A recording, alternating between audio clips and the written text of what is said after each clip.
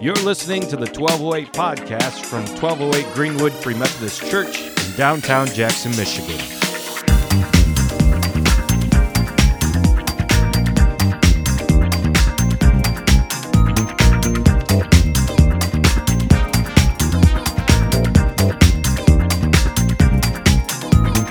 Okay, so we're going to get into two topics tonight that don't seem like they connect at all, and maybe they don't. Maybe it's just the Enneagram 4 and me having to be unique by putting these topics together, but I often have found them important to kind of reflect on in a weird kind of way, so let's kind of hop to it. We're doing a series on worship, and already you're like, how does worship go TVMA, Jamin?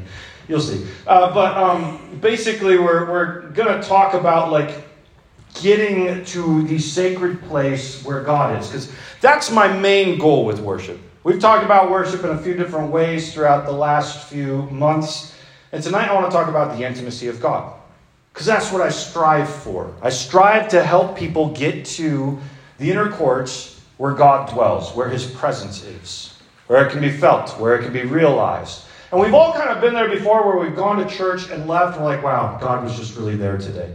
And that kind of offends some Christians, like, well, God's everywhere. And I get that. He is everywhere. But we've all had that sense before where we went to church. It's like, no, He was really there. There were people getting extra healed. There were people getting slain in the spirit, falling on the floor. Demons were being cast out. Signs and wonders were happening. There was a glory cloud in the room. The list goes on of phenomena that happens when the intimate presence of God really is poured out. I mean, you can go Google some of them. Even on YouTube, you can look up Bethel glory cloud, for example. There's a phenomenon where gold dust appears in people's hands during worship. And if you go look up Bethel, which writes half the worship songs churches sing, you'll actually see one scene where they're worshiping and just gold dust is floating out of the air. And people are recording it. They don't know what to do. It's just crazy.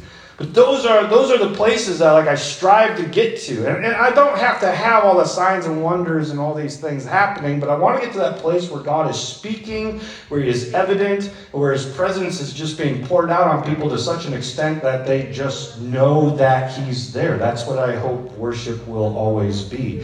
And there's a difference between that kind of worship that's trying to get to the presence of God and a kind of worship that is just trying to play a few songs. And so if you wonder why we drag it out, it's because we're not just trying to sing songs. We're trying to get somewhere. If you wonder why Spare our Wednesday night worship service, can go from 9 until whenever, it's because we're not trying to just play a few songs. We're trying to get somewhere. It's because the intimate presence of God is the greatest thing that you can find. And when I think of that, this is where we get a little more adult. This is when I think about kind of the intimacy that humans pursue so often, which would be sex, right? Trying to find another person in which they can be completely and totally open with, and not in a perverted kind of way, but in a way that is godly, between a husband and a wife, in this way in which you know all of me, I know all of you, and we just kind of give ourselves to one another, and there's this intimacy found in that place.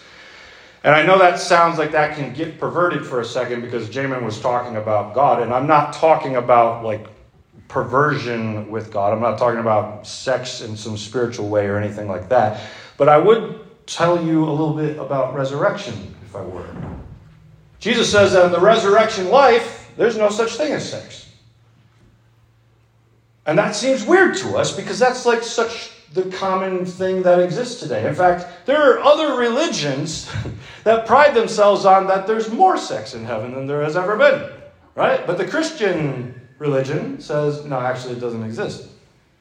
There's no need for it anymore. Which then causes some people to be like, well, do I even want to go to heaven if one of the things that I enjoy so much is not even present there? And there's got to be an answer here. Why is something that we enjoy so much on earth not existent in heaven? I think the answer is found in the fact that sex has always been a signpost pointing towards something greater. I think that greater thing is God. To be fully known by another person and still be loved. To be completely abandoned and giving yourself over to God, sex in this life would be a signpost to the intimacy and fullness of God's presence in the next. And I don't say that in a perverted way. In fact, there's a cartoon I love that I've watched every episode 8 million times. It's not an overstatement. I've literally watched it 8 million times. I know it's impossible, but I've done it. And there's like one particular episode that I hate because they bring in a God character and try to pervert love in that way. And that's not at all what I'm talking about. But if sex does not exist in the life to come, then what is its replacement? And I think the answer is that we are fully known by God, and that is the greatest experience that we've always been looking for.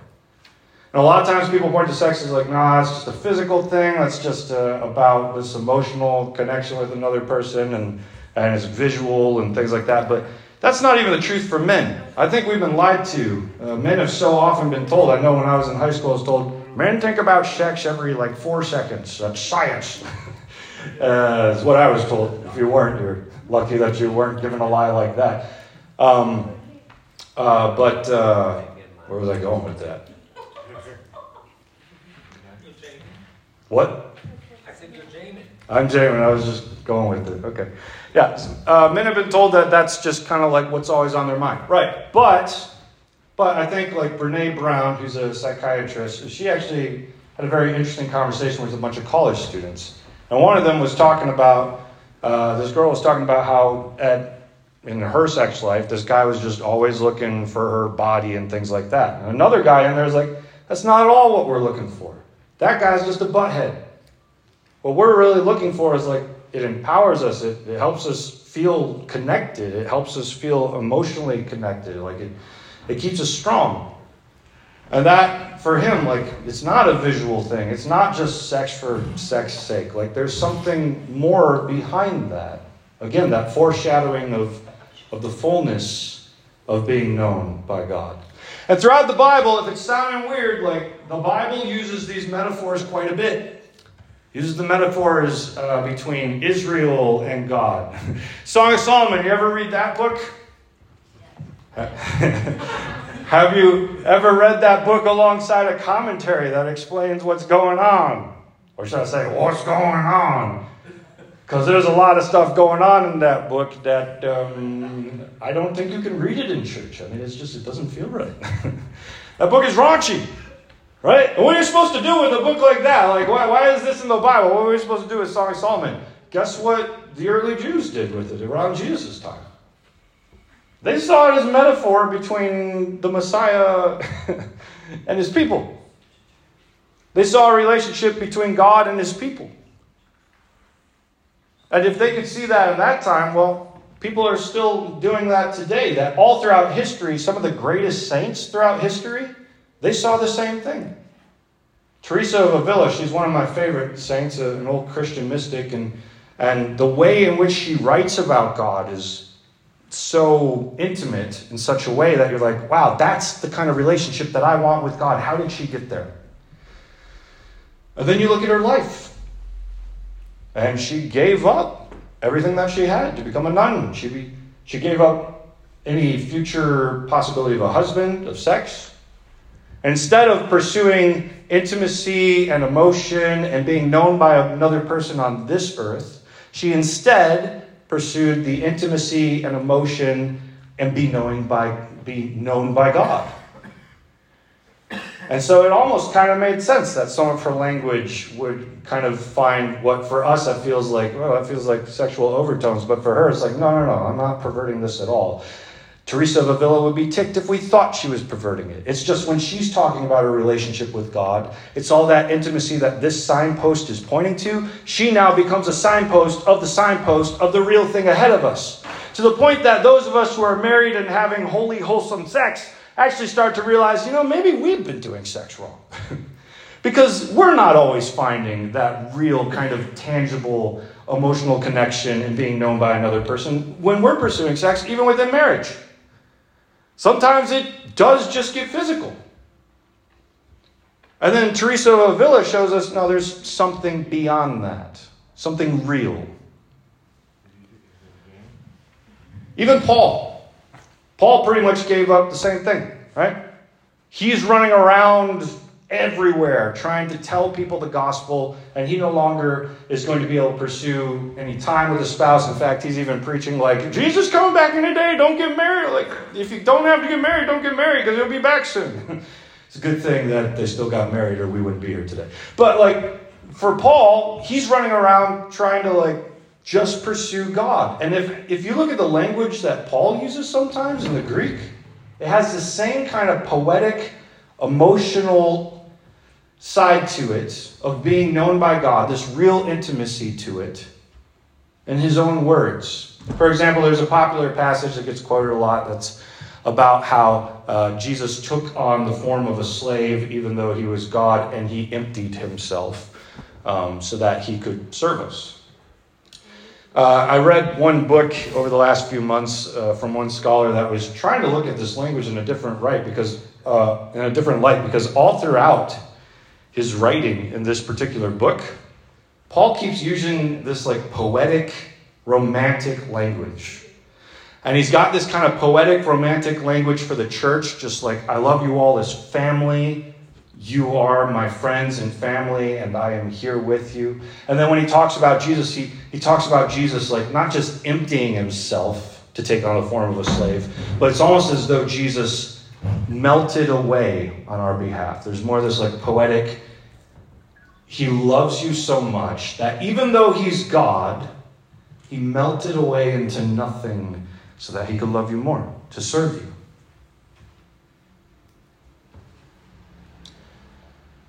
In fact, in ancient times, when the gods saw something that they wanted, they just took it.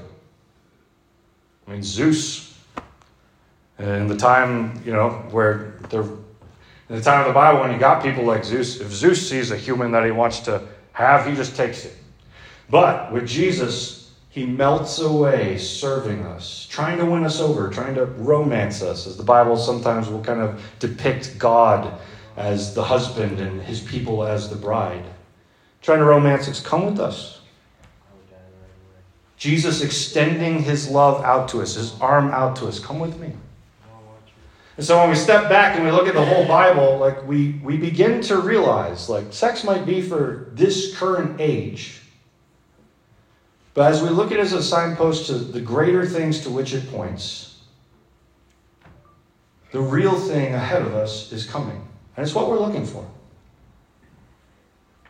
I had a professor who I was talking about this when I was in college, and he told me, Jamie, what people are looking for in sex is they're trying to find God. And I'm like, I don't get that. That doesn't make any sense to me. I think you're wrong.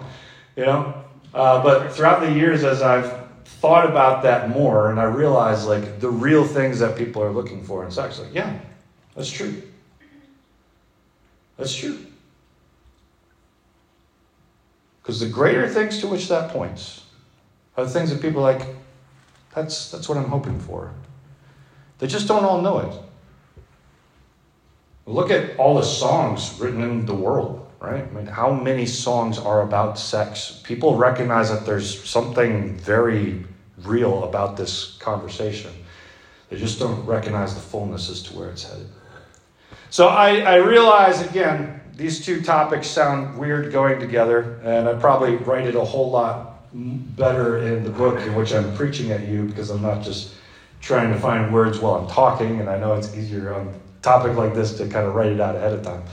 But I want to encourage you, like when we're engaging in worship, like we're trying to get to the Holy of Holies. We're trying to get to the place on earth where God's presence dwelt.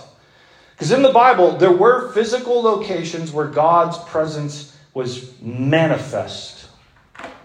And those are the places when we're worshiping that we're trying to get to. God's presence is now inside of us. And I've seen people, when they come in contact with that Holy of Holies, in God's presence inside of them, the things that are said there are beautiful. The things that are said there are powerful. And the things that are said there are life-changing. To be known and be fully known and still be loved.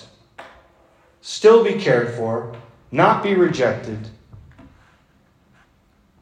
That's a powerful place. So again, as we worship at any time, be it hip-hop or acoustic or rock, whatever, Those are moments to say, God, I know you're here with us. I know you're here in me. I know you're here in my brothers and sisters. May our presence together where 2 or 3 are gathered, may we come in agreement that we want to find you. And as you come, would you begin to heal us? Would you begin to heal our minds? Would you begin to heal our trajectories? That those of us who feel lost would start to find like a real sense in you? That those who may not even have a sex life, like we sing, that even they would know that there is intimacy with you beyond that. That they can have the real intimacy that is you now, regardless of finding a spouse in this life. In fact, in the Bible, God at one point in the Old Testament said that the eunuchs that followed him were going to get like a real blessing, like extra. Because they had already given up enough. So God, we come before you. We know that you are the real thing to which all things point to. And we don't come trying to pervert a message. We just recognize that you are love and that you love us. And that when we find ourselves in that place with you, real tangible things happen that empower us and keep us moving forward to love you better every day. So we thank you. We thank you that you melted away for us on the cross, taking on the form of a servant. We thank you for all the expressions of the saints of old, from Teresa to Paul, showing us that those who had also given up such things found the real thing in you. And we pray that as we worship, in whatever sound it might be, that we would find your presence, that we would walk away changed, becoming all that you want us to be. In Jesus' name, amen.